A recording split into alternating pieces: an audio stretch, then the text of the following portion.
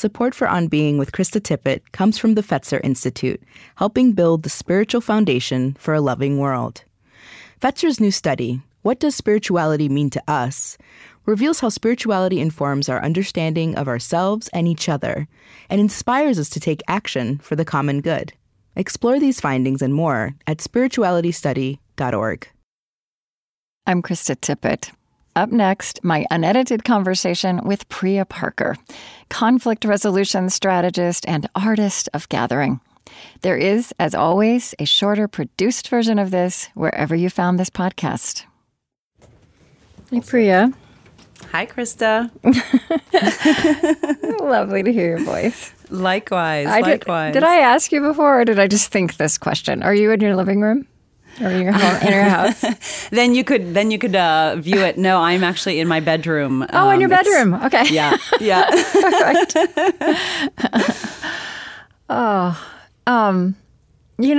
have too many notes today, and I said to Zach, I haven't been in this situation for a long time. I tried to be so disciplined in this last year, also because my bandwidth wasn't quite the same.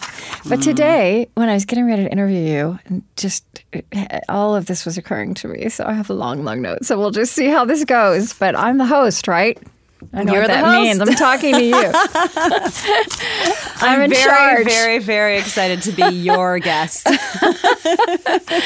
Yeah, of course, everything you say about hosting applies to this particular kind of hosting, too. Absolutely. And you know that better than most. So, Zach, how are we? Should we do this? Okay. All right. And also, did you notice how hospitable my colleague Zach is as doing this thing he does, which is technical, but I feel like he does such a beautiful job of welcoming and accompanying. An amazing Isn't host it? and opener. I deeply agree. Isn't it? Yeah. This could be a situation where people feel very stressed out before the interview for a lot of different reasons. Yeah. And he's fixing your technology, but it's also deeper than that. He's putting you at ease. No, and I've watched this, and he's that kind of person, but I've watched this year as we went virtual, and, you never know what's going on at the other end, right? And I've just watched this muscle in him, this empathic, compassionate, hospitable thing. I'm seeing if he's blushing across the glass. Just deepen and deepen. It's been amazing. It's amazing. Yeah. It is true. It was a very unique opening for a podcast. Truly. Good. Yeah. All right. So, your background. I mean, the question that I very often ask about the spiritual background of someone's childhood, or spiritual and religious are not the same thing, but the spiritual and religious background of somebody's childhood, what that's getting at often is, the roots of calling, right? The background of someone's life and how that flows into who they become.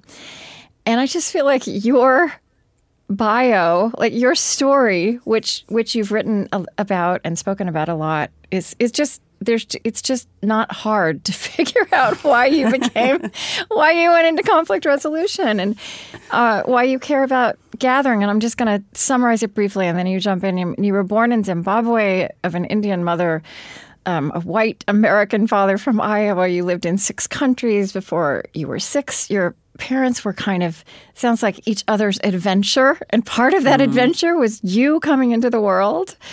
And then, did you move to the States when you were 6? Is that right?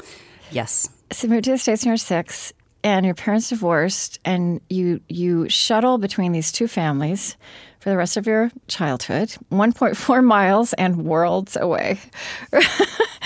Right? Yep. Your mother was Buddhist. That house was Buddhist, New Agey, vegetarian, theosophical, democratic. Your father's household was evangelical, conservative, meat-eating, Republican. So I want to tell you, so recently somebody asked me, I was speaking about how people often ask me, say to me, you must have grown up in a family of great listeners. And I said, no, actually, I'm the other story, which is I grew up in a family where people did not listen, and I longed for that. And there was a lot of contradiction that I was very aware of inside the individual characters in my life, especially my Southern Baptist preacher grandfather, who was just full of contradictions, right? He was rules-based, and he was passionate. He was judgmental and exclusionary, and he was loving. He was stern, and he was funny. And that sent me out into the world knowing in my body that people are contradictory. And I think it has allowed me to walk into every room knowing that and understanding that contradiction as a potential source of possibility and of growth together. So that's a long-winded way to get to the question I kind of want to ask you, because I feel like you get asked this question about your background, and you write about it so beautifully. But what do you think you knew in your body, that you have held in your body from your childhood, that you bring into every room that you walk into, including as a facilitator and host? That there's many ways to be. Yeah. And that there's many ways to be within ourselves, like within myself. And that there's many ways to be with others and in community. And, it's interesting to me that you're asking me, what did I know in my body? Yeah.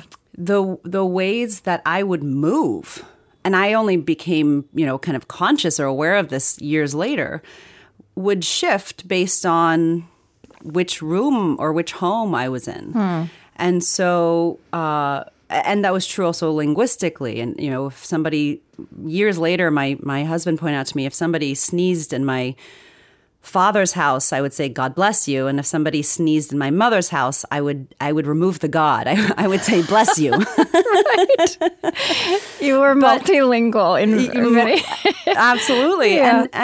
But also emotionally and then also physically. So, the ways that I would take a seat if I was visiting New Delhi and it was a hot summer day and I was playing cards with my grandparents on their bed, and literally the formation of my legs and how I would sit with them cross-legged or slightly leaning back or put with my legs, you can't see me, but sort of slightly sort of bent and to the side, was a different embodiment than if I was sitting in a church pew with my father or standing up to, praise, as we called it, or simply sitting around and playing Uno.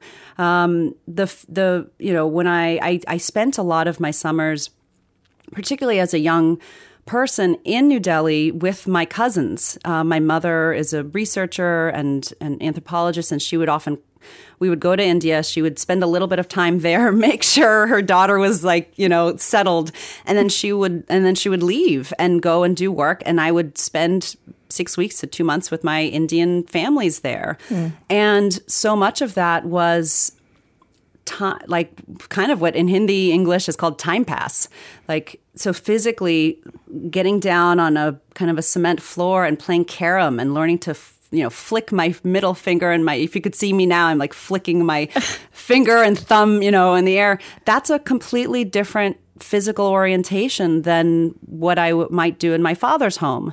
And so in an embodied way, I learned from a very young age, as I think many of us do when you start paying attention to the different rooms that you're a part of, that my body could move in many ways and that there are many ways to be. Mm-hmm.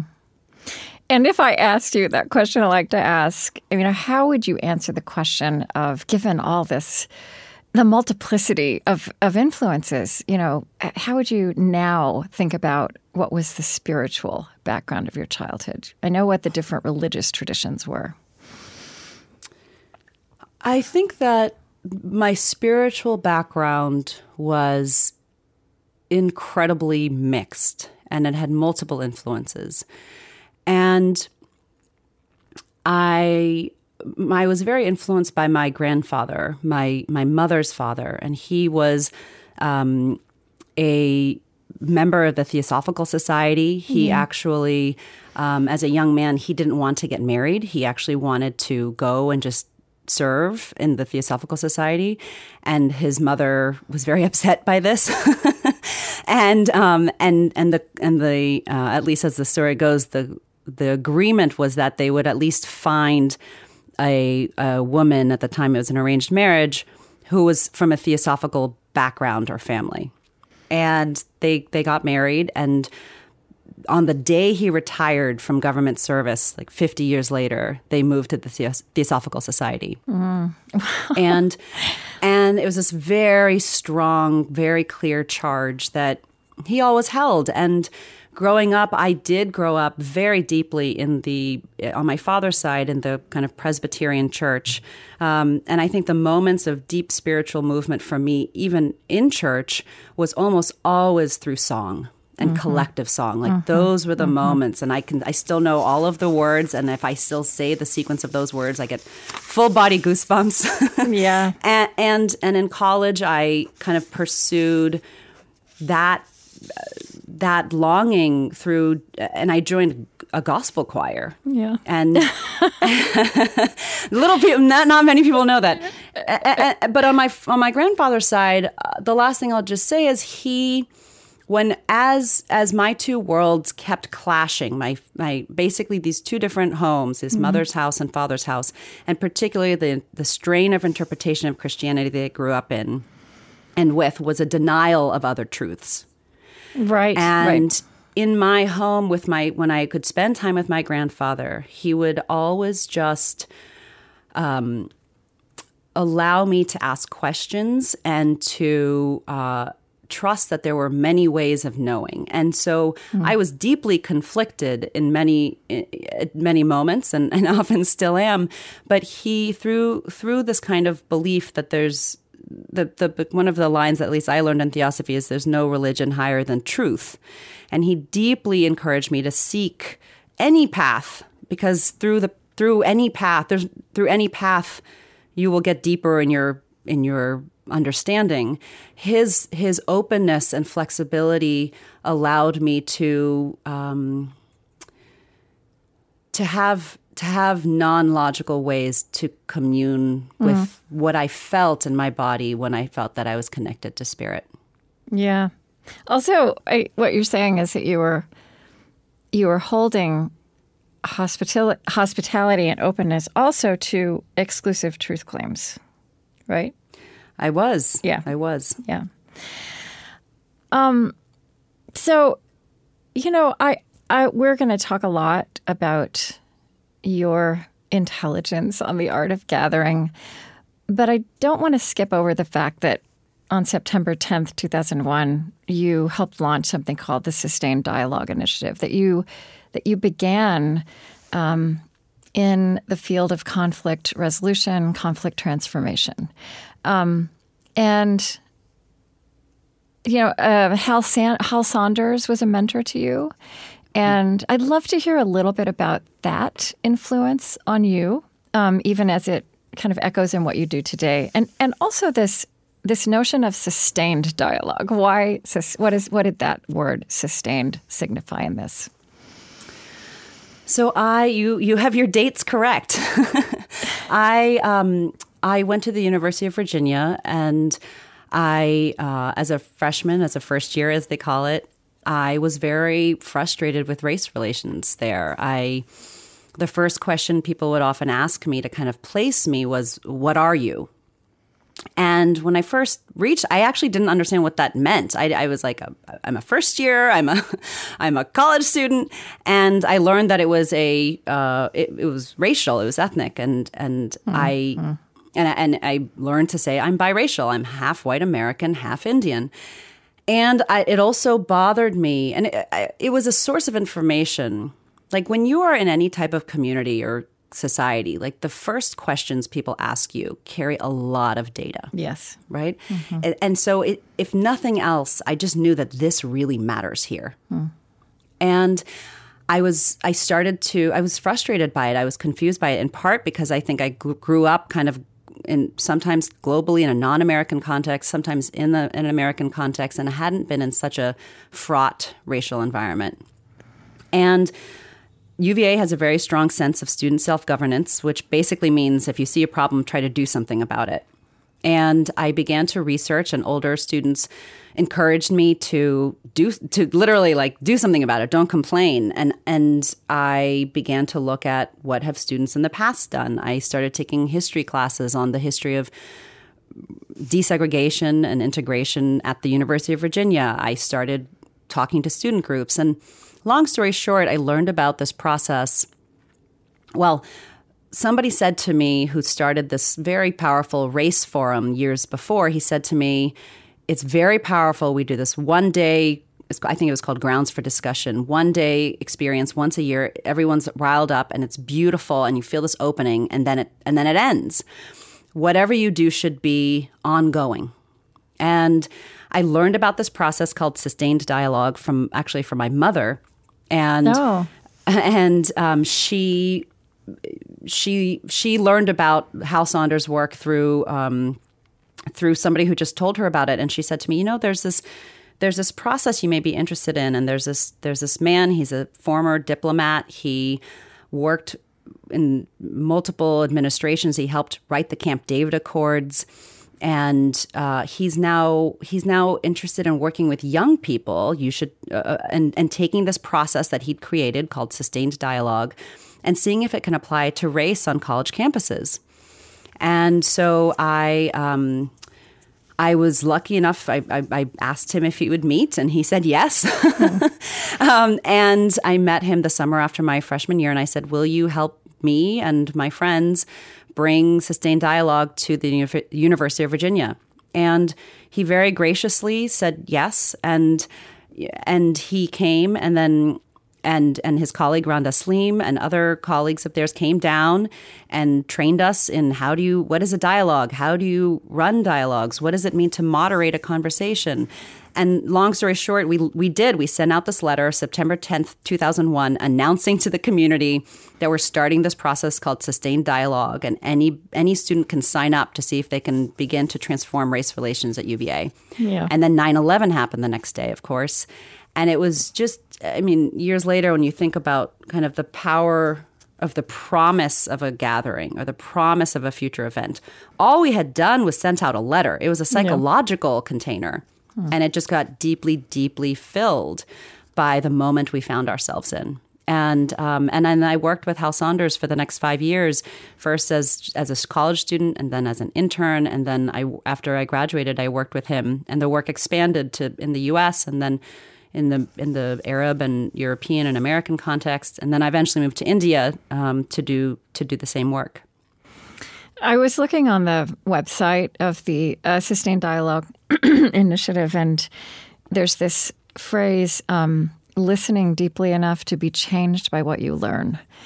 And, it struck me that we are at a moment globally, but certainly very intensely in this country, where that move, it feels harder harder than it's felt in my lifetime, collectively. So, you as a conflict resolution practitioner and gatherer, you are concerned as much about how people come apart as how they come together. And, there's this word unity that's been floated in these last years, and I'm not as steeped in this field with the complexity that you are, but that's a lovely idea and such an inadequate rallying cry, I feel. And it's not even just that it's not reachable. It's not, I don't even know if it's desirable. It's like not the right word. Yeah, absolutely. Right. Absolutely. Also, in part because unity implies stasis. Oh, yeah. Right? And unity to what and for what? And it assumes we are all fixed, right? In a moment or in time or in our own traits. And as I'm sitting here listening to you, I actually, maybe 12 inches from me, I have a stone on my desk. And it's actually a stone. Hal Saunders died a few years ago, and at his funeral, we were each given a stone, and it says on the front, "Listen deeply enough," and then on the back, "To be changed by what you hear." Yeah. And I'm holding it right now. I actually have to turn the stone over to be able to read the second half of the sentence. What does that mean for you, that move? Is there something in that? Is there something symbolic in that? I think to listen deeply enough to be changed by what you hear is the ability and willingness to be altered by somebody else. Yeah. And, I have also taken, and I'm a student of improv theater. And I've been studying under the lineage of Keith Johnstone. And Keith Johnstone, this language of altered, I first learned from him, which is in the context of improv, or as this kind of British lineage, they call it impro, which is this idea that all scene, all drama, all stage work is about the ability for characters to be altered by an event. When we are not altered, there's nothing to watch. Right. There's nothing to learn. There's nothing to grow from.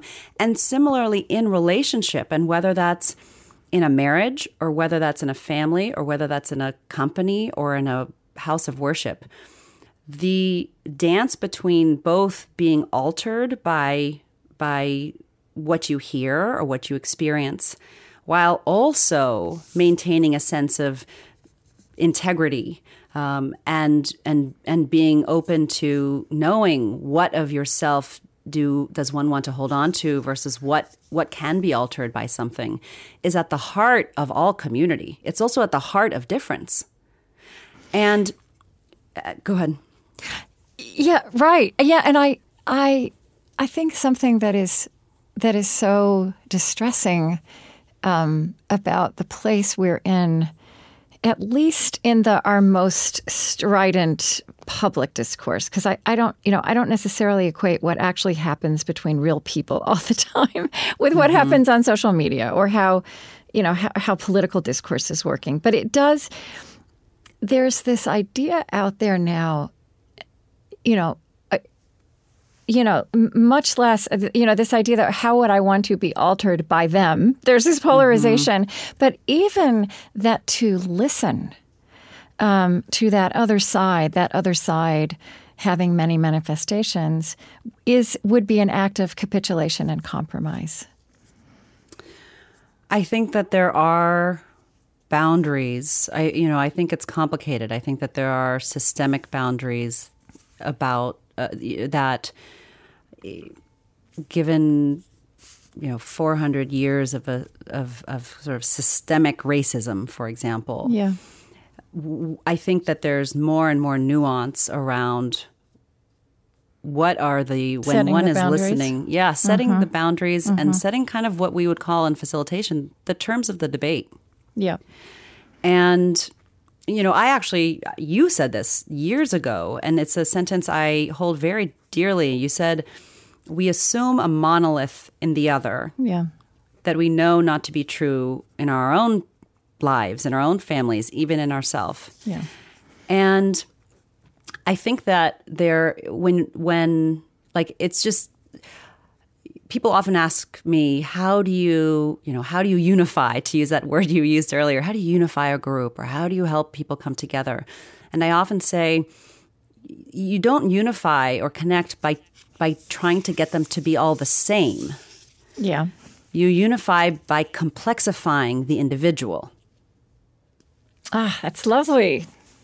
Right? And so if I have multiple identities within me, some of which are paradoxes and haven't been totally sorted out, or half-baked myself, and you have multiple identities within you, to allow ourselves to connect across some of those paradoxes or these alternate identities softball player or ex-Baptist or stepdaughter or, pilot in training. I'm making these up. Yep. All of a sudden, member of gospel choir in college.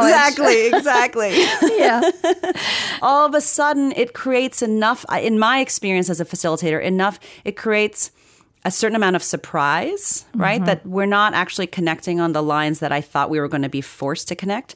And it also creates a space of possibility that you referred to earlier that expands our own notion of self. Yeah. And so when we allow our range of possibility and choices to expand within ourselves, we also allow it to expand within the group.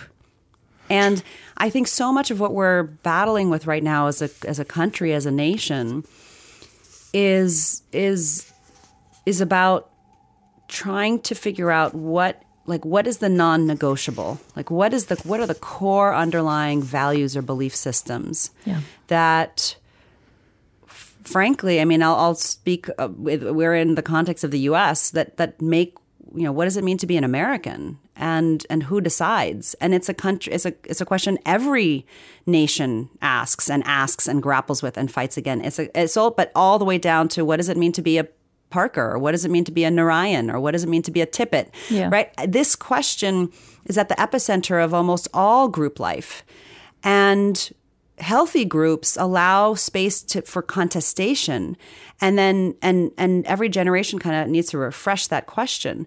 And unhealthy groups either avoid it and drift apart or annihilate one another. And so I feel like where you've walked us is really, so when you talk about gathering, and also gathering is also another way to talk about how we interact in groups, right? Either temporary groups or sustaining groups. So we're talking about something so much bigger and deeper, or you are talking about something so much bigger and deeper than just people being in the same space, whether that's a virtual space or a physical space. I just want to read, the very first paragraph of your book, The Art of Gathering. Why do we gather? We gather to solve problems we can't solve on our own. We gather to celebrate, to mourn, and to mark transitions. We gather to make decisions. We gather because we need one another. We gather to show strength. We gather to honor and acknowledge. We gather to build companies and schools and neighborhoods. We gather to welcome, and we gather to say goodbye. In this last period, this last 18 months or so, in this post 2020 and post-2020 world, we've also made attempts to do as much of those things that we've done in person, remote, working, meeting, living, loving, solving problems. One thing I want to ask you, and now fitfully and not at the same pace by any stretch of the imagination in different parts of the world and even in different parts of our country and communities, we're asking what we've learned and how we continue to be group and gather as we move forward. But, I kind of want to ask you, as we go into what the intelligence you bring to these questions, it seems to me that there's a lot of form that changed, but there's also a lot of principle and kind of essential truths that didn't change at all. I mean, you've pointed out that were revealed. Right. That were revealed. I mean, you always said meetings were broken before the pandemic, for example. Mm-hmm. Yeah.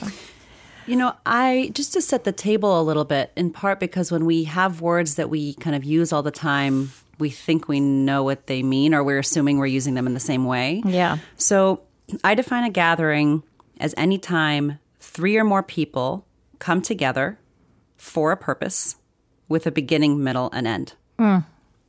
So 3 or more people. I'm really interested, as you've pointed out, in group life. Yeah. The principles of this work apply in kind of couples or one-on-one, but it's really about the unique and beautiful creature of the group. Yeah. And then it's a specific event in time. It begins, there's a middle, and there's an end.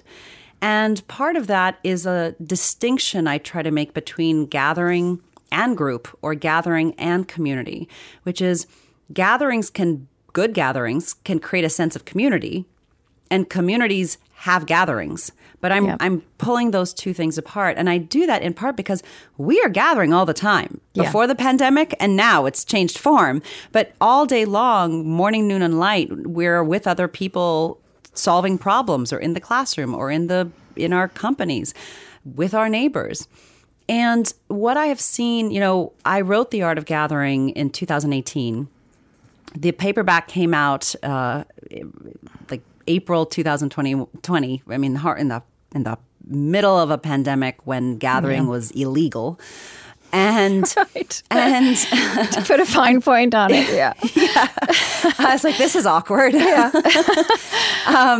And what I have seen like over and over and over again is before the pandemic, when I would go out and speak, and my day job is still a group conflict resolution facilitator.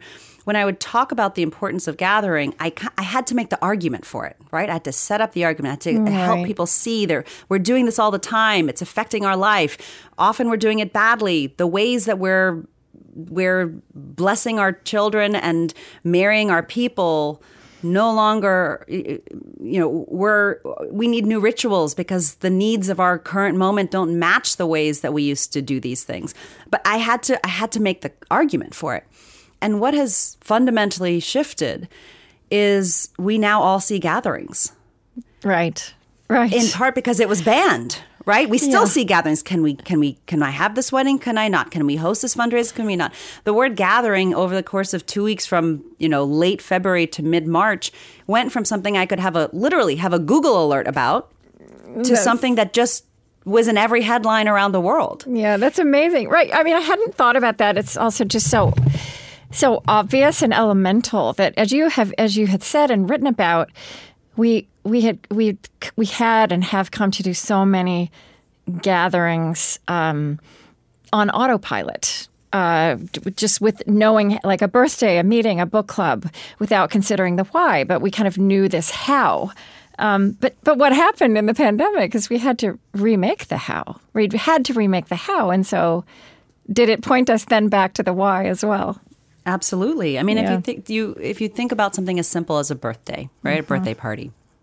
And pre-pandemic, in any context of our gatherings, I would argue that a lot of the infrastructure, doorways, food, hallways, bumping into other people, were subsidizing. They were distracting from the lack of meaning.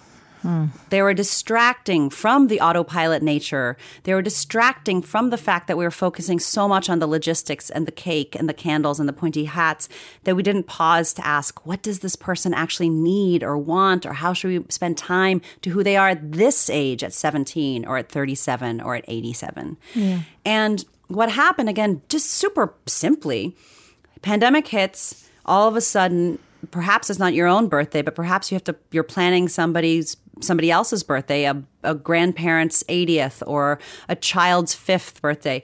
And you maybe go onto Zoom if you're lucky enough to even at that point know how to do that and have a good Wi-Fi connection. Yeah.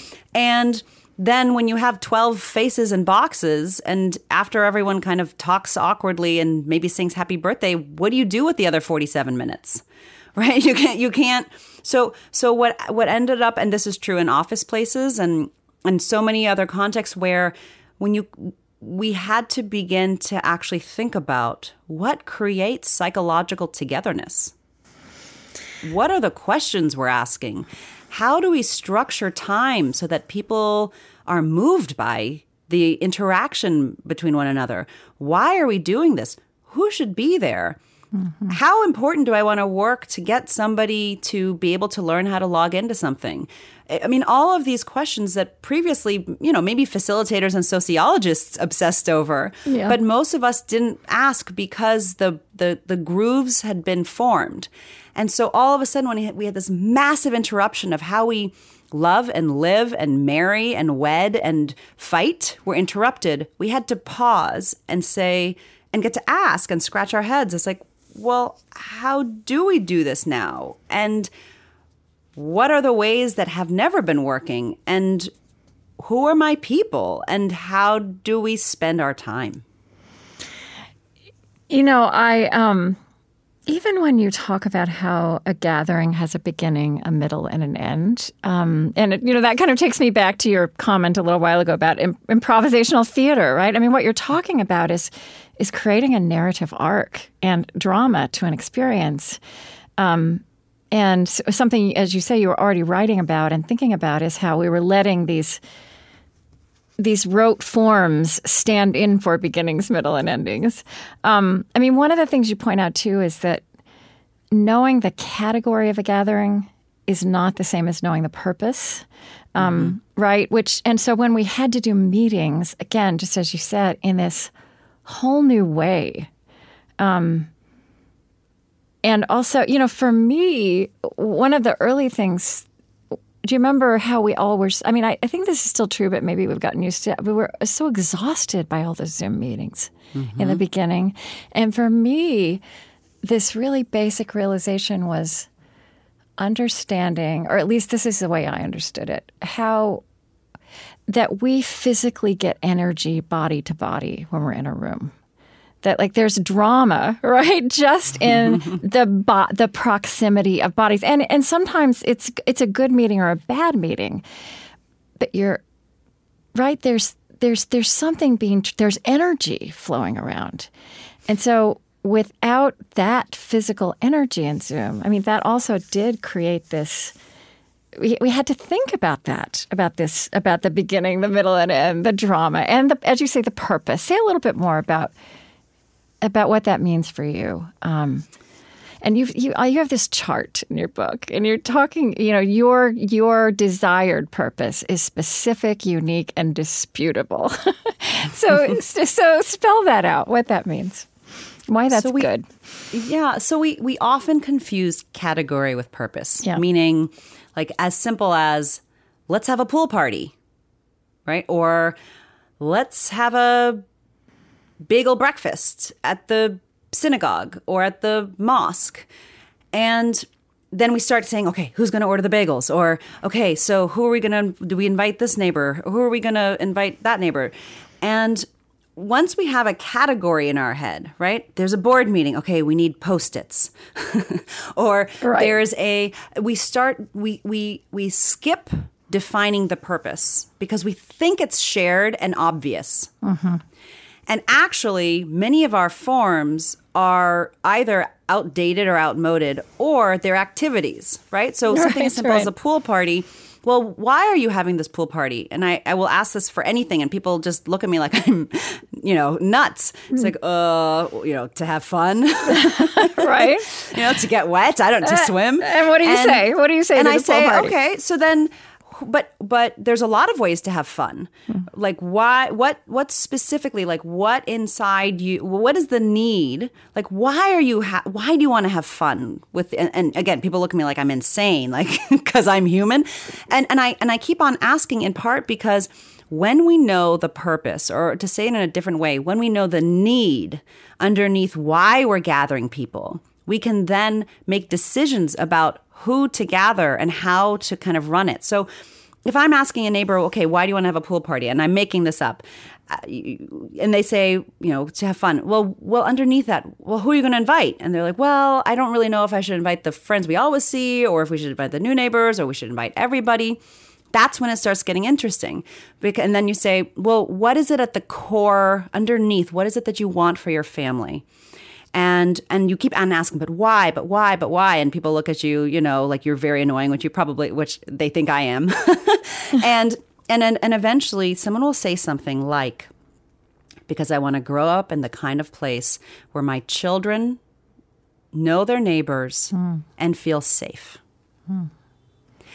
And there's a lot of information in there. And it also allows us to connect to something that's more deeply meaningful to us, but it's also super practical. Yeah. Okay, if you want your children to feel safe and have an expansive sense of neighbor, like we should be inviting the people that we most want to get to know. We should be expanding, right? It's a compass. And when we don't, or a staff meeting, or even a birthday party, what is the need this year in my life that I want to mark, and who might be the appropriate people this year to help me mark it. And it's interesting also for the guests too. I mean, there's some profound notion in doing the same thing year after year. There's a sense of ritual and belonging and meaning. And if that's working for you, do that. But when we feel as if we're in a rut, or it's not totally clear, beyond focusing on the food and the whatever, the glasses, why am I doing this? Allowing us to find a specific need allows you to break open your form of what you might actually do for that gathering. So if you decide that for this year, the thing I most need is a sense of adventure, right? Or a sense of risk after having everything so controlled and contained, maybe the birthday party, I'm saying party in quotes, is a 5 a.m. visit to the fishing docks and watch with 3 people, the fishermen and fisher people and fisherwomen pulling their nets in. And we're in this moment, kind of with a capital M, right? Which the kind of moment that can last for an instant or a century, where the world has shifted on its axis and continues to shift on its axis. We are faced with all of these existential challenges, awakenings, and crises, and so, And we're at this moment also, because of the pandemic, of, you've used the phrase regathering, right? It's this moment of like, we can get together again. This is not necessary. There's a simple way to say that, and there's a complexity that you give the notion. But so what I wanted to say is, like, I recently attended something, a kind of traditional gathering, which has been really meaningful in many ways across many years. And the impulse was, now we can do it again. And the same template was there of years past, and it worked. And what was so glaring to me is that template did not allow for the acknowledgement in our midst that the world has changed, right? I love that. and to the point of your work. So, and that we have changed. And we have changed. Right? It's the sense that, so we often think of hosting as like this like elevated, far from the people, even if they're your people, this kind of thing we do on the side, away, slightly worried, slightly scared, right? Whether no one will show up or will they like it, and so it's almost like it's almost like, if you're thinking about it, this physical stance. I see people in this moment of deep upheaval where bar mitzvahs keep getting canceled and weddings keep getting canceled and book fairs keep getting canceled and rescheduled and put into hybrid and then into virtual and then into this, and when we don't actually pause and first just kind of throw our hands up in exasperation and also belly laugh, like, right, what a mess, and like, and rather than pretending it's not a mess and being far from the community or people, whoever those people are, like, community is actually opening up and saying, like, what a mess, and welcome to this mess, and I want to be in this mess with you. Yeah. And to me, having the similar ritual, the similar form as from the before times, unless it's deeply conscious and everybody wants to do it in part because you can, but for most people that's not the case. It's I mean, I'm going to use this word, it may be too much. It's almost cruel. It's like it's invisibilizing an entire transformation that we each have been through individually and collectively. And what everybody's been through. You're right. Like, Totally. I think even if you just would like to do it the way it was done before, because it would feel like a return to something good, we're not the same people, as you said. We're not. We've all been through so much, and many, right? Absolutely. And this is, and by the way, this is true pre-pandemic. This is just true about life. Like there's a Right. in any given year, in any given year, in any given moment. I mean, there's a phrase when I went to research the art of gathering, I spent time with and I interviewed over 100 different people from all walks of life, who other people credited with creating transformative, moving group experiences. And one of the people I spent time with was a tea master, a tea ceremony master in Kyoto. And she said she was trying to describe, this is a ritual, the tea ceremony, that for decades and decades and decades, she and many in her lineage are trying to perfect the precision of a ritual over and over and over again, to almost, there's no such thing as perfection, but to as precise as possible. And she said to me, part of the joy of precision is when I start doing the same motions again and again and again, I can more clearly see the change. And there's a Japanese phrase, and I forgive my pronunciation. I think it's ichigo ichi-i, and it basically, and she said this phrase to me, and she said, it's the idea that if you stick your foot in a river, and 2 different times, 1 minute, and you take your foot out, and then another moment 5 minutes later, it's not the same river. Yeah. But it's also not the same foot. Right. Right, because we've changed. Yes. And the pandemic is like that on steroids, right? I mean, we've also had this collective experience together where we have this common context to share. And you used language at the beginning of this question about regathering. A very simple, like what we're talking about here, there's the philosophical approach, but there's a very practical approach, which is how do we use language in our invitations in this moment? And doing something as simply as a regathering versus a gathering, or the, parentheses, not a wedding reception, right? Or the belated mitzvah, right? It's the wink. It's the saying like, gosh, this is such a mess, and won't you come in? Yeah. And just the use of language in itself in the invitation acknowledges this shared, deep presence, the openness and acknowledgement of the moment that we are all in, and an invitation to come into it together and to see it and not avoid it. And be intentional in a way, by force, in a way that we weren't necessarily intentional before. And what you just said also is an expression of some elemental things that about what makes for a meaningful group experience. And I think it's true in a physical experience or in a virtual experience. And a couple of these things are the importance of the host, and also of, where is it? You said of preparation, of how much of the quality of a gathering is dependent on what happens before anybody walks through the door or any word is spoken. Absolutely. I had a mentor, Rhonda Sleem. She's an incredible facilitator. And she would say to me, 90% of what happens in the room, and she was talking about conflict dialogue rooms, 90% of what happens in the room happens because of what we've done before. Like as facilitators, the paths that we prepped, what the invitation said, who we chose, how we described, the narrative, the story we're telling about why people are coming. And that's true whether it's a complicated global dialogue or whether it's a 4-year-old's birthday party, which is we think we're hosting from the moment of entry, like once the guest comes into the room or the Zoom, but we're actually hosting from this moment, what I call the moment of discovery, the moment the guest receives this invitation, receives this promise of this future event or future happening.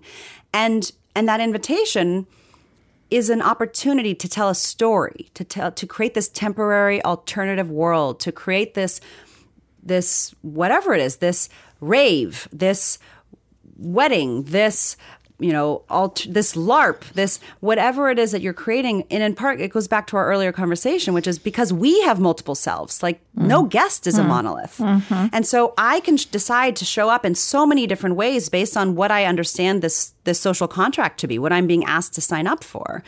And so am I coming with my serious side or my silly side? Am I coming with my marching band side or my gospel side? Am I coming with my facilitator side or my biracial side? And part of the beauty of creating these psychological agreements to show up in a certain way and to choose to do that is all in the pathways through the language and the invitation that you create before anyone arrives in the room. So people often say to me, like, how do you get people to do what you just want them to do? and the secret is you don't do it in the room. I mean, right. Every gathering is an agreement at some level, and even if you think of something as, like a hootenanny or a dinner party, or all of these words contain agreements, contain norms, contain a hootenanny. Whether you know that word or not, is like bring your instrument and get ready to jam, right? Or a barn raising. That means actually come and help us. A dinner party, like bring a bottle of wine and be relatively interesting. Whatever and what you're doing is naming things that we don't name and therefore are not have not been intentional about. And again, this break from normality has forced this intentionality. I mean, just in that list you said also of how people prepare it, the way the invitation is extended also determines whether people kind of come defended or feeling welcomed, right? And that's before any words are spoken. Gathering is an act of meaning making. And talk about, which is implicit in everything you're saying, your understanding of the importance of the host and of the host, this quality of generous authority. And I'm also curious, I think that language of authority is probably a little bit more controversial than it was when you first started speaking about it. But what do you mean like that? That you say hosting is not democratic, just like design is not democratic. But what is that? So any gathering is a political act. Any gathering, And even a 6-year-old birthday party? Particularly a 6-year-old birthday party. Okay. Who do we invite? Do we invite the entire class? Do we invite these people? They invited us. Do we have to have the same cost of presence? Are there assumptions into where we do it? Are we actually going to rent out that gym, or can we actually do it in the backyard? And when I say political, I mean political with a small p. It's an act of power negotiation.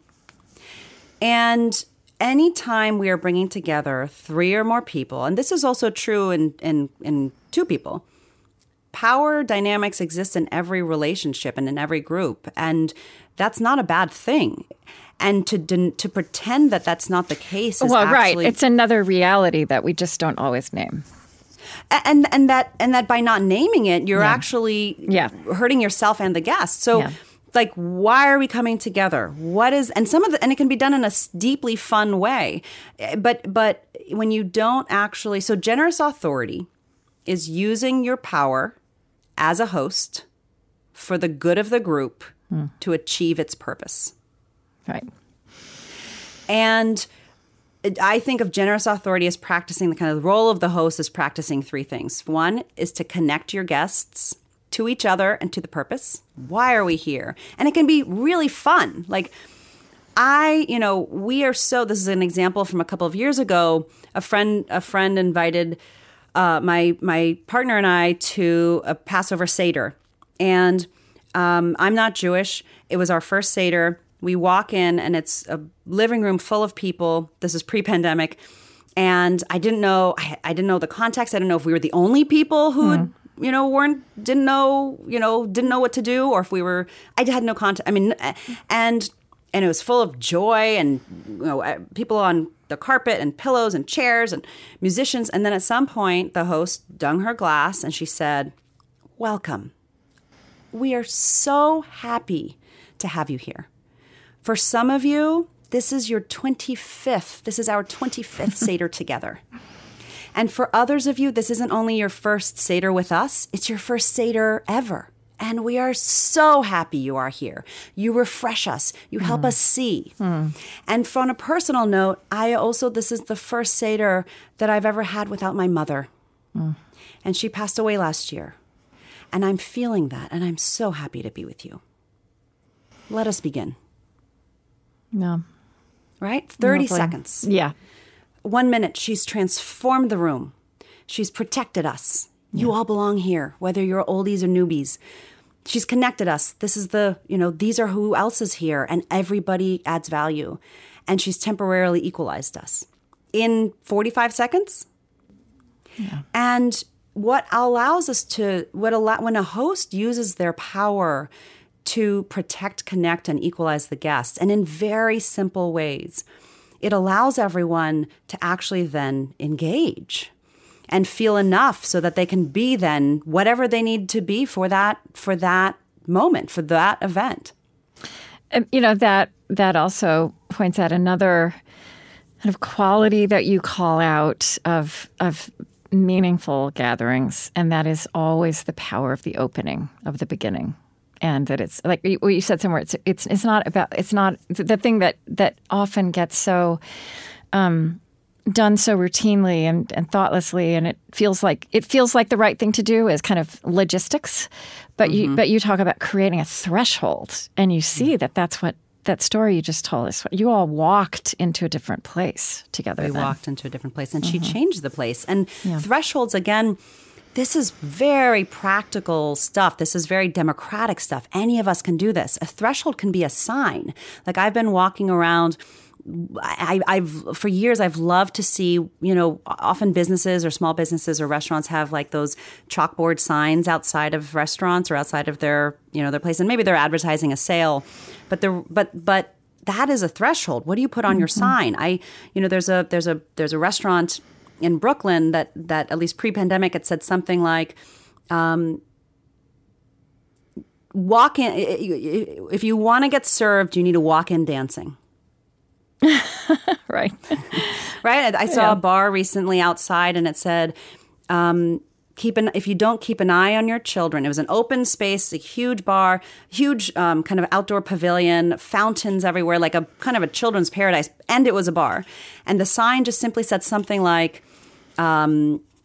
if you don't keep an eye on your children, we're going to feed them Red Bull and teach them to swear.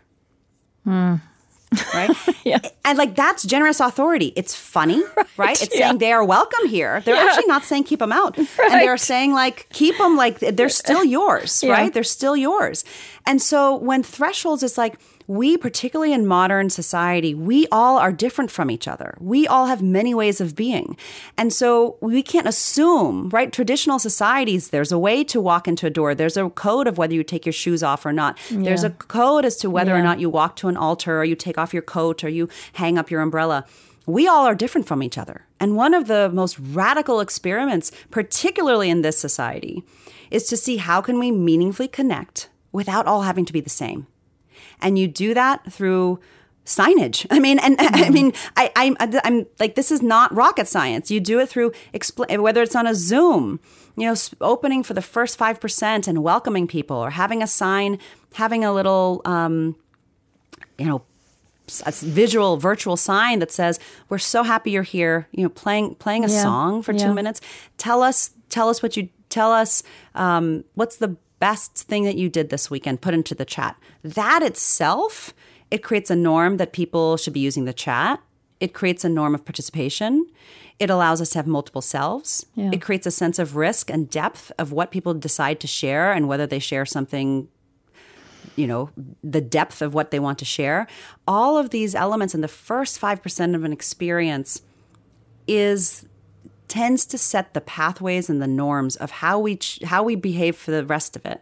Right. And we can create and then challenge what the norms are in a place in order to help the group do its work. And its work might be to bless a union, right? Its work, I've been to different weddings on Zoom, and some of them, the Zoom chat is like it's like the peanut gallery. I mean, it's funny and like people don't all know each other, but there's been a priming at the beginning that like this is something we're doing here. We can tease about the shoes, or we can talk about the song coming through. And other Zoom weddings where it's like pin drop silence. And it's not because one group is fun and the other group is a bunch of bores. It's because of the ways that we created signals in the first 5% of not just that it's safe to connect here, but some signaling as to how can you connect? What is allowed here? What is invited here? What is celebrated here? So that we can actually be successful guests. Now, when I saw that language that you used about a threshold, I thought of this line of John O'Donohue, the late poet and theologian and philosopher. He spoke about thresholds, that there's so many thresholds all through life, and that the work and that the challenge and an invitation is to cross our thresholds worthily. Which seemed like other words for talking about an art of gathering. Completely. And I love like the sense of the worthy, like what gathering is a sacred act, right? You're asking people to spend their time with you in a specific way. And what it's like, it's just like, it's an art, and it's a way to actually ask like, what is worthy of our time? And joy, right, is worthy of our time. Humor, release is worthy of our time. Conflict, productive conflict is worthy of our time. And how do we create the conditions and the setup so that people are saying a true yes, that they also agree that this is a worthy way to spend their time. And that idea of thresholds, I think this is true right now in our workplaces. I recently wrote a piece where I was talking about reentry at work. Yes, actually, actually, that's where I wanted to go next. I wanted to ask you about that because this is another dimension. So yes, keep going.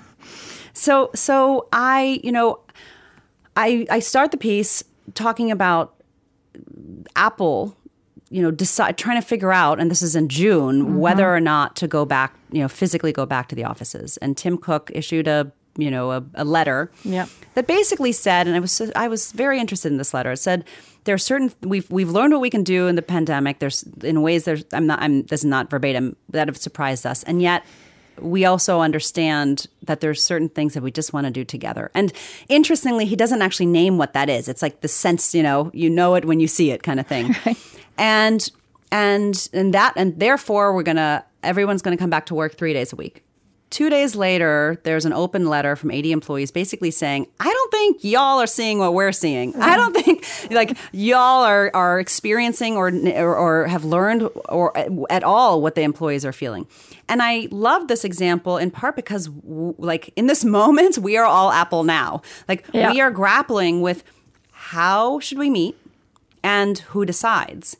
And I think, do you want to go back to work is the wrong question.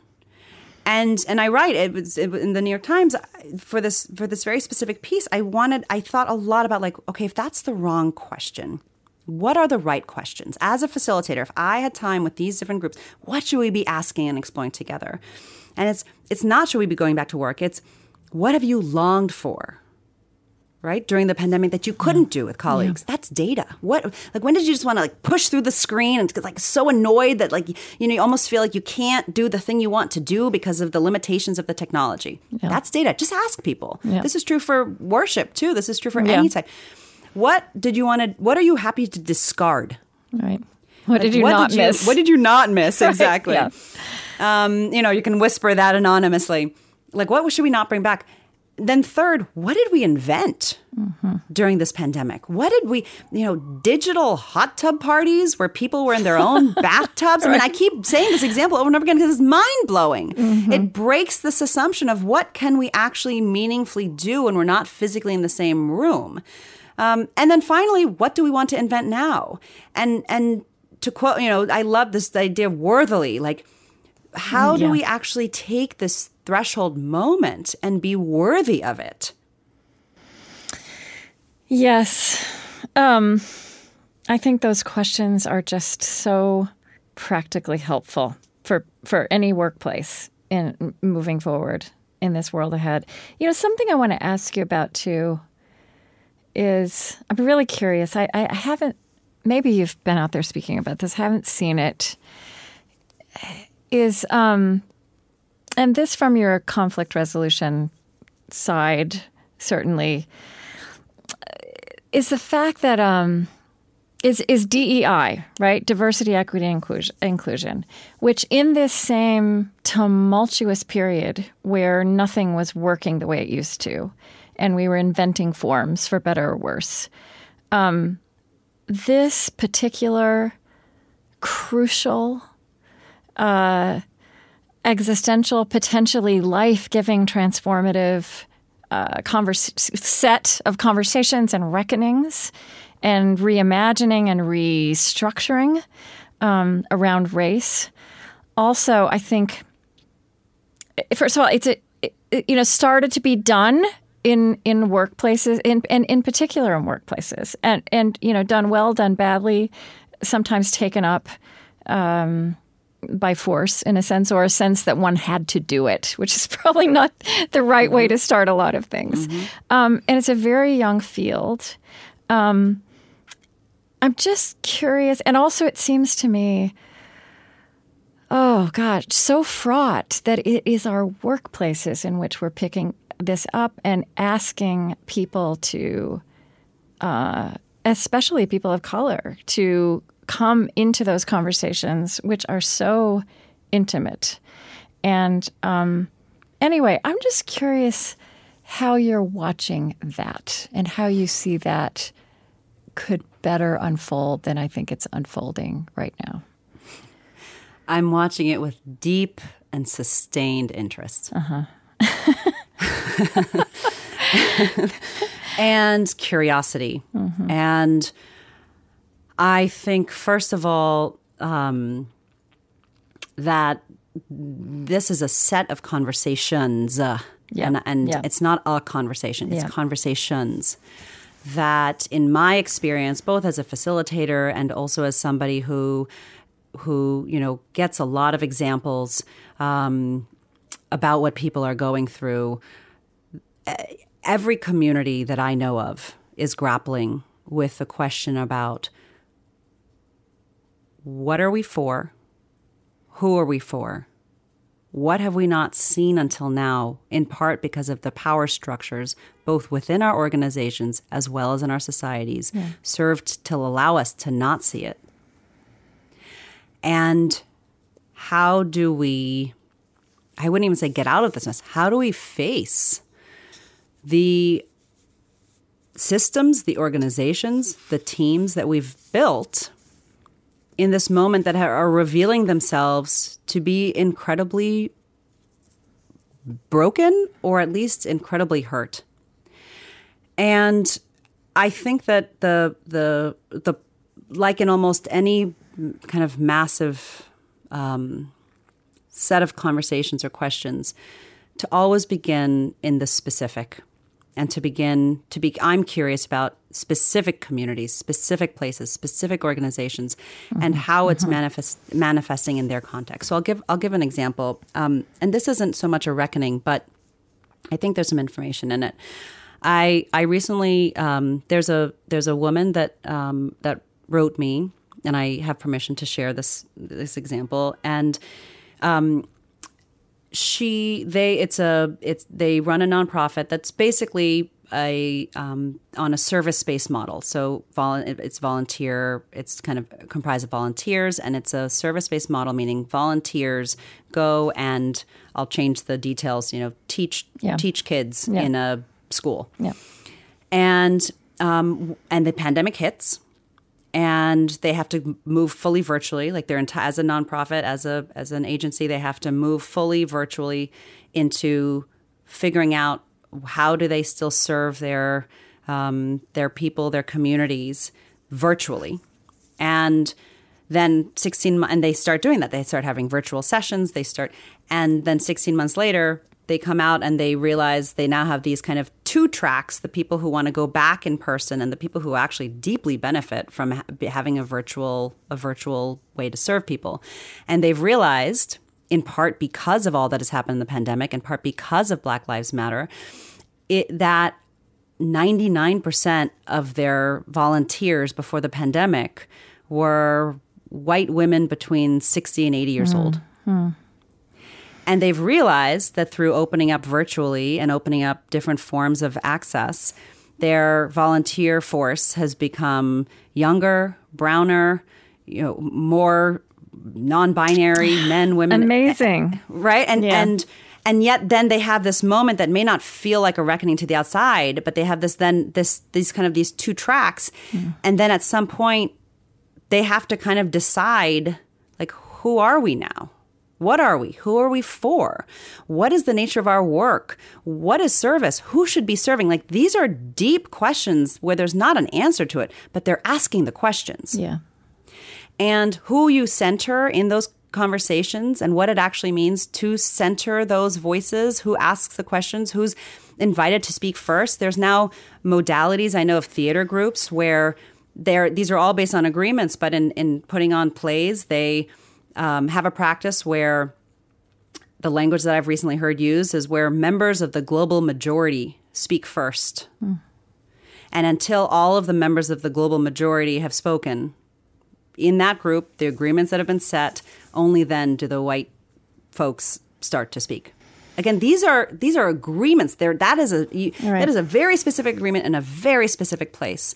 And I think the places and the communities and the organizations that are doing this well are grappling, and they're finding out, they're asking fundamental questions. What are we? Who are we? And how do we have these conversations with the agreement of our people while centering the people who have had historically the least amount of power? And the last thing I'll just say is I'm very inspired by many people, but particularly over the past year around these questions by the work of Alicia Walters. And she is a Black practitioner. She's biracial. She's based in Oakland. And she is a facilitator and an artist. And she ran an experiment before the pandemic that, and then continued it at certain moments during the pandemic, called the Black Thought Wall. And she runs this experiment where she builds this huge wall. It's like literally a black wall, 10 feet by 20 feet. And as it was described to me pre-pandemic, on the top of the wall, it says something like, this wall is for Black thought, and Black thought is sacred. And then there's questions, depending on the community on the wall, that Black people can pick up a piece of chalk and answer their questions. What does it mean to be free? What is it, what is your vision for Black joy? What is your vision for Black freedom? And this is where I think what her work is just fascinating and brilliant. It's a multi-racial space. Everybody is invited in. And she gives a role on the chalkboard. She has facilitators who are ready and primed, and they're non-Black facilitators. They may be people of color, they may be white. Facilitators who are ready and primed. And on the wall it says, everyone else, your role is to witness, honor, and protect. And if somebody comes up and a white woman or man or person picks up the chalk and is sort of obliviously still writing, the facilitators are trained to physically and consciously kind of interrupt the pattern, pause, ask them if they've seen the wall. But the thing is it's not shame-based. They're not saying leave. They're not saying there's no role for you. They're actually saying you actually have power. And in this space, the purpose of this moment, of this wall, is to center Black thought. And we actually desperately need you to witness, honor, and protect. I find that word witness really surfacing. It's becoming a part of public vocabulary. And I read it in you also and just wrote this down. You were talking about some project or another, but it doesn't really matter. I mean, here's what you described. Throughout the day, I was building their muscle as a group to collectively witness one another. And that witnessing in that particular instance involved engaging in good controversy, or you like, what is the language you use? Generative conflict. Say, I guess, what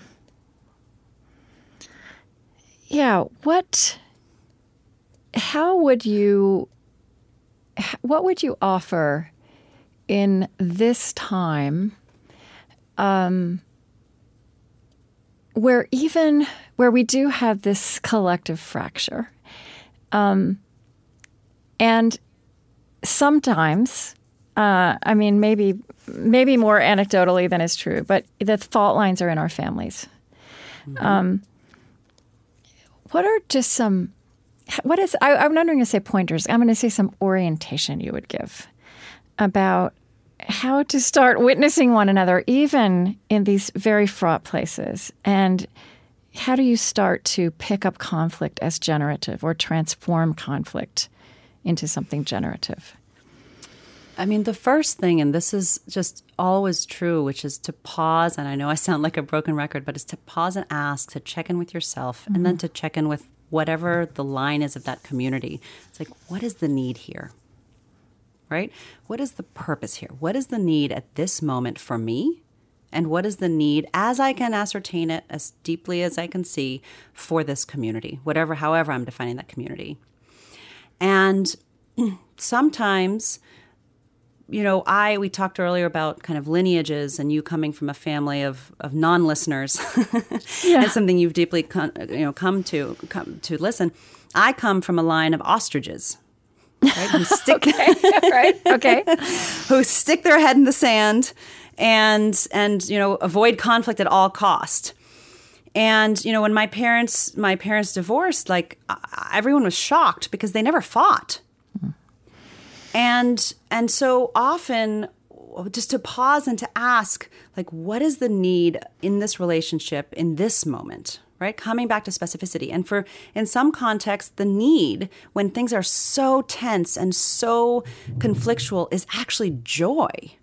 And reminding each other why you love each other. That we can take pleasure in each other, whether we agree or not. To water the field, right? To water the bed so that we can actually face and turn to each other. Mm-hmm. I have a monthly newsletter that in which I share an example of one specific moment, somebody, going through a gathering. And most recently, it was from a woman who's part of a small church in North Carolina. And she described when I asked, what's happening? And she said, we're a church community and we've just done a lot of missing of each other. We've missed each other physically during the pandemic, but also it's revealed all of these deep political tensions that we hadn't faced before, and we're just missing each other. Just it's just hard. It's tough. And long story short, this was in the summer, and she just kind of began to locate, what's the need? What's the need? What's the need? And she realized, and she belongs to this group, she said, the need in this moment is joy and to remember that we want to be a community, to remember that we can have fun together. And so they threw a church parking lot party. Yeah. And she convinced her, the church, budget committee to rent a dunk tank.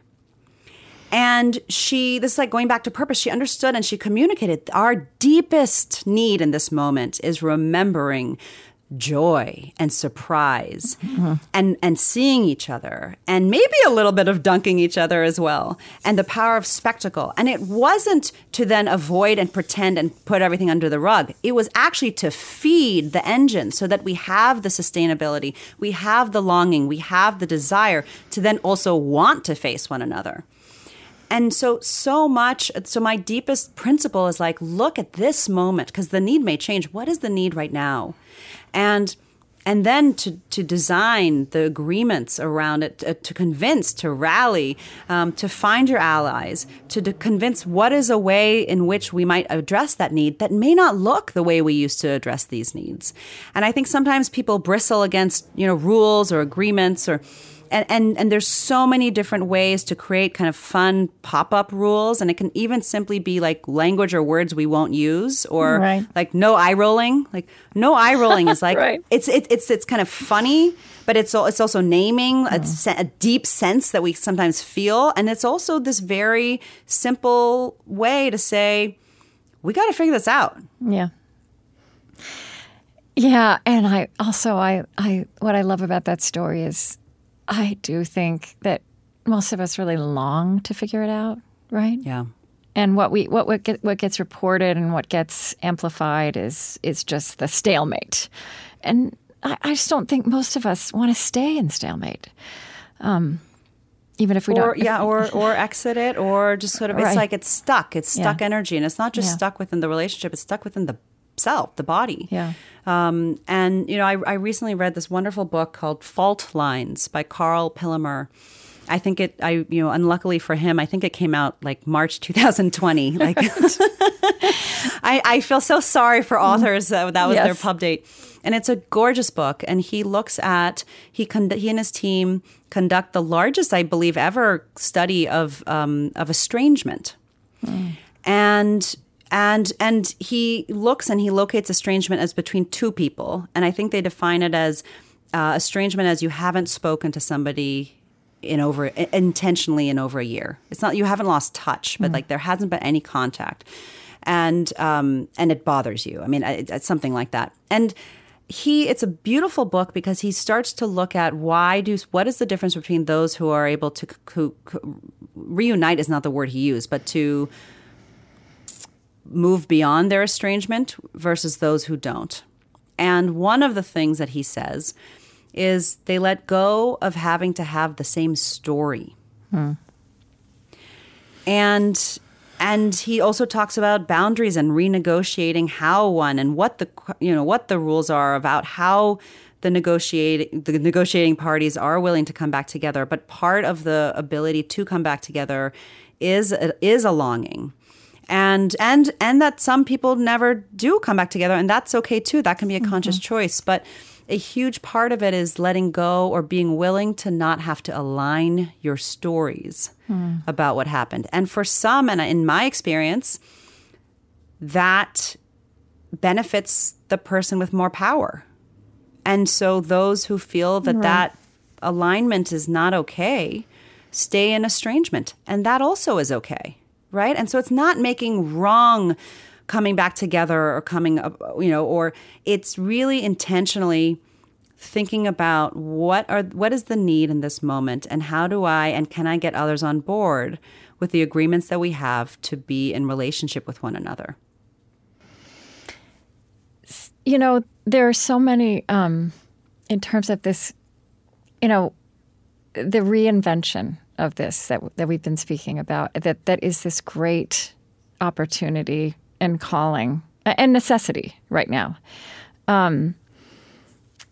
There's so many examples in your work and in your writing about what that can look like. And there's so, that we really do get to make this be what it needs to be and be creative. And as you say, have fun. Probably if I read the book in any given month, I would have different favorite examples. But I'm just going to give two favorite examples from The Art of Gathering. What a treat.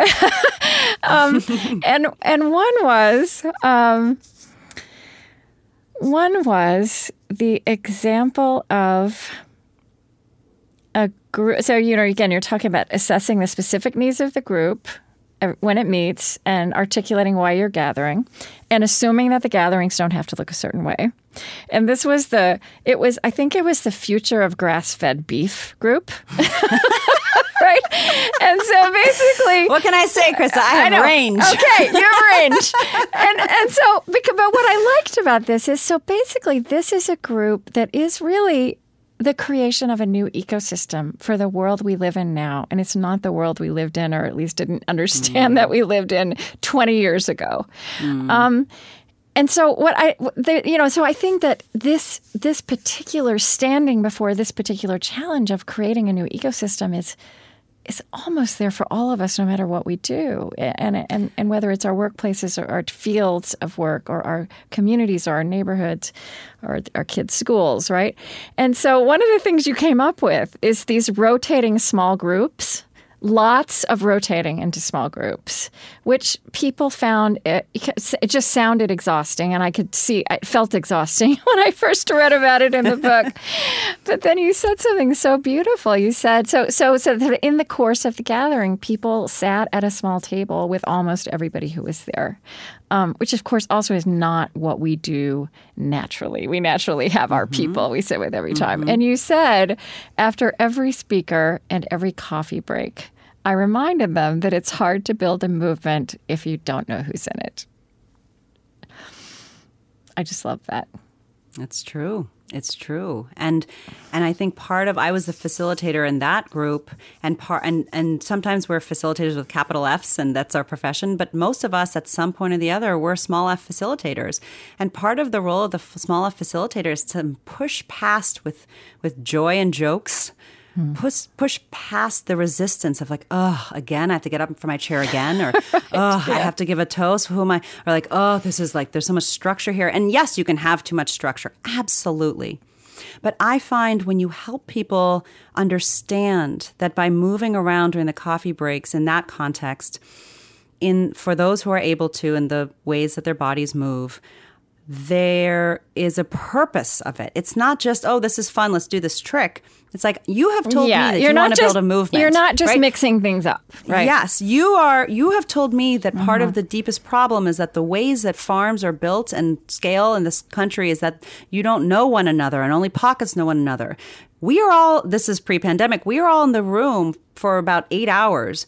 Why, how success is that in 3 years or 5 years or 7 years, when there's some crisis or there's some moment of decision and everything is super complicated, you can text each other. Yeah. Right? You can make a joke with one another. You can pick up the phone and call. That's how, that's part of an element of how movements are built. And I love that you picked up on this example.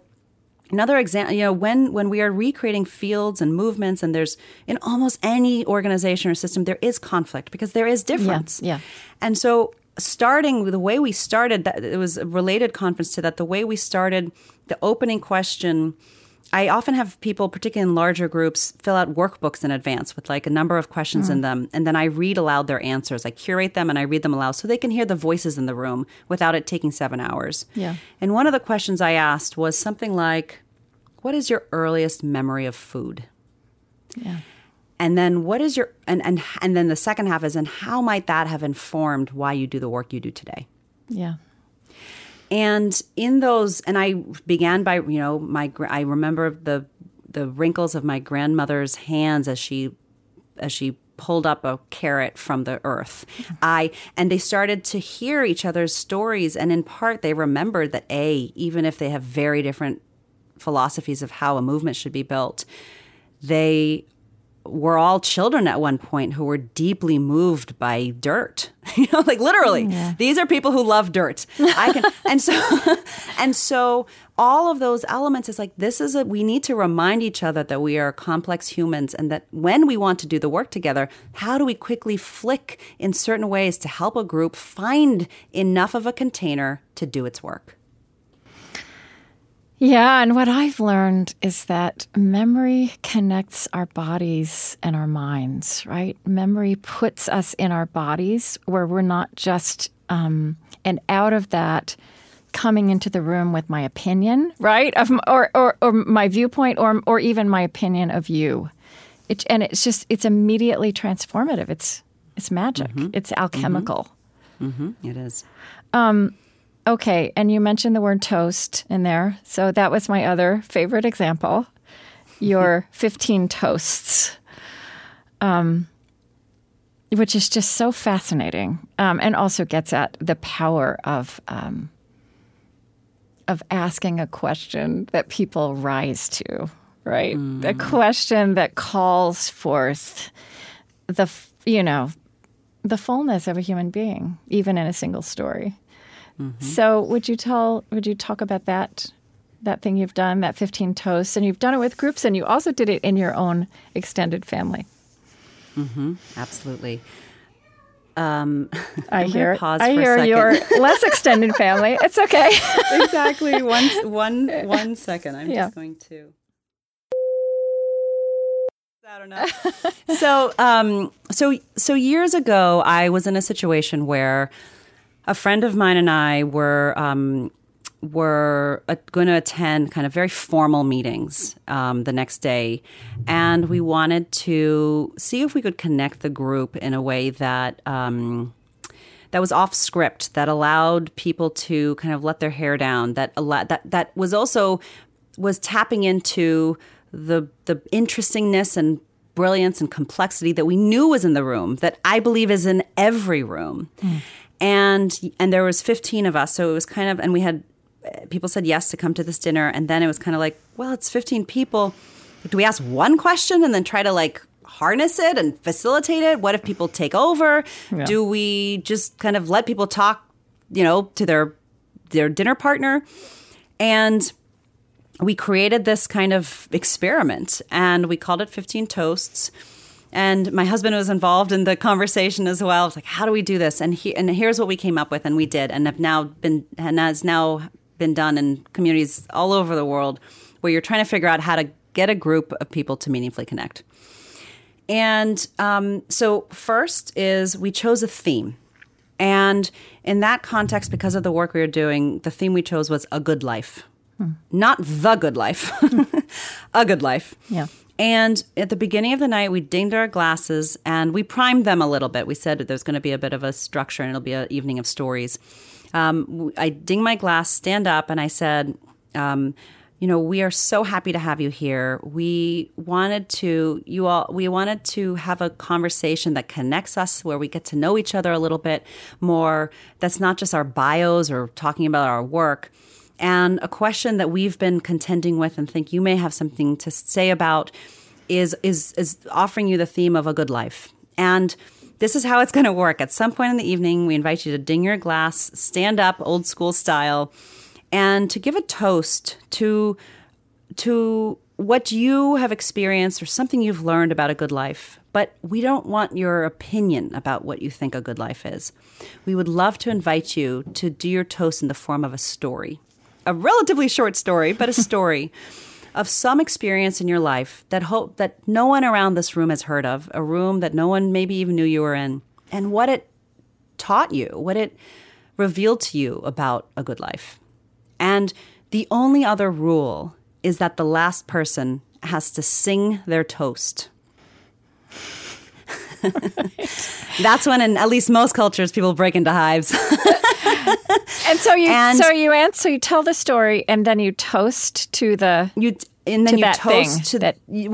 toast to either the thing, and this is part of the listening practice of everyone else, is to listen to what is this person saying, and this is a deep practice.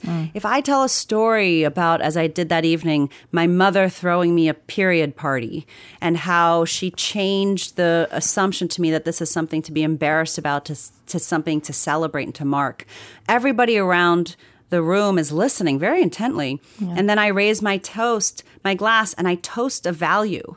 And that's based on that story. And maybe sometimes people fumble through and say, I'm not really sure. I'm kind of rambling. I'm not really sure what's in here. And as someone else, part of the beauty of it is as someone else is listening, he's like, what I hear in that is dignity, or what I hear in that is, period party. Literally, and you have 12 hands in the air, to period parties, right?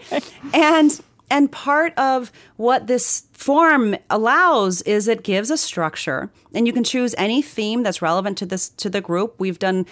People around the world have done 15 toasts to death, to adventure, to vision, to borders, to controversy, to conflict, to faith. You choose whatever is a word that you think will have complexity in it, and that people will be able to share some story from their life in it. And the other thing just around toasting is, so we've lost a practice of kind of collective mechanisms of toasting.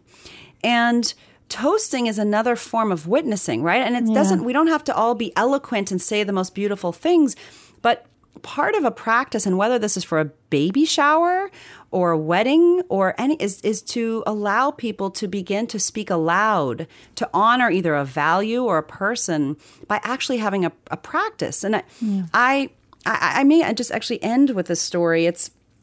I think we often, in part because of modern life, in part because we don't all have the same ways of doing something, in trying to not impose on one another, we kind of do nothing in our gatherings. And I was recently... We're such a ritual poor culture as well. We're such a ritual poor culture. And so, in this context, what we ended up doing for this baby shower was... you can all use this, you steal it, we basically said, this is the question that I asked is, what is a value? So it's a group of people who didn't all know each other, but were all connected to this person. In this case, it was a mother who was going to have her first child. And this was the question. How do you know this person? Just a little bit of context. But more than that, what is a quality in her that you know to be true, that will help her, will help her be a good mother? And what's a story from your relationship, your experience of this person that demonstrated that value? And we went around and people, and frankly, it gave people something to do, right? Like part of the function of a baby shower is to bless the person. And there's many ways to kind of bless and to see and to honor. You can do it through activities. You can do it in many ways. But we chose to do it through conversation. Well, it's such a good example, too, because actually the activity has, in the physical realm, it was just easy for it to be about unwrapping the presents, right? Yes, exactly. And there's so much. I mean, I went to a virtual baby shower this year where they asked everyone who came to write a blessing for the parents, right? And we wouldn't have done that before, I don't think. I've never been invited to something in all my 60 years of going to baby showers. Anyway. And absolutely, it's such a good example, in part because parenting is being rethought, right? Who gets to parent and how do we parent and what does equal partnership look like and what does it mean to be a non-binary parent, or what does it mean to be a parent of somebody where the model that you have of your parents is not at all what you want to do for your children. And so these are actually the moments, again, gathering is a political act. When we begin to, in those toasts, when some of the toasts are about, I know that she'll be a good mother because she's always up for an adventure, right? Or I know that she's a good mother because she's deeply committed to the world. Or I know she's going to be a good mother because she makes sacrifices. Those are all value judgments about us and our assumptions and our beliefs of what makes a quote unquote good mother. And allowing people to share, but also challenge. Like when we begin to think about how do we want to parent differently, how do we want to work differently, it's in these moments that either your norms get reified or reinvented. And we miss those opportunities when we only focus on an activity without actually trying to grapple with the needs and the moment and the people in front of us to figure out how we want to now live. Let me just ask you this in closing, and I want you to answer this question kind of this week, today. What is making you despair, and where are you finding hope?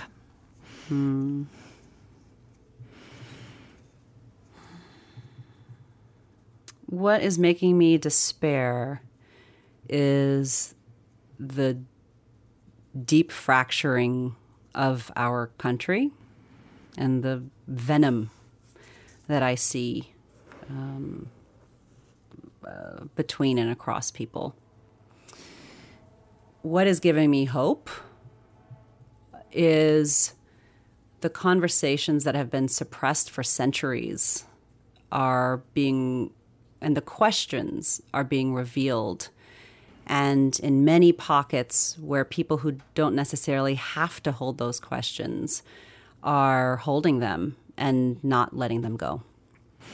And I think what your work is drawing forth and being creative with is that we all have the capacity to pick up those conversations and the questions that are being raised in the fabric of our lives, which is gathering with other people.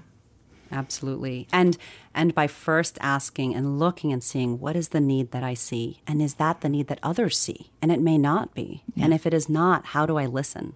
And then how might we invent new ways and agreements and forms to come together because we choose to belong to each other? Yeah. Oh, Priya, thank you so much. Thank you so much, Krista. It's such a joy and a privilege to be in conversation with you about these questions. So thank you. Well, it's been a long time coming, and the world has shifted on its axis a few times since we first started talking about doing this. And this is fantastic. And there's so much in here that I think, again, to the spirit of our conversation, people don't just need to hear, but are longing to hear. Thank you. So thank you. Blessings.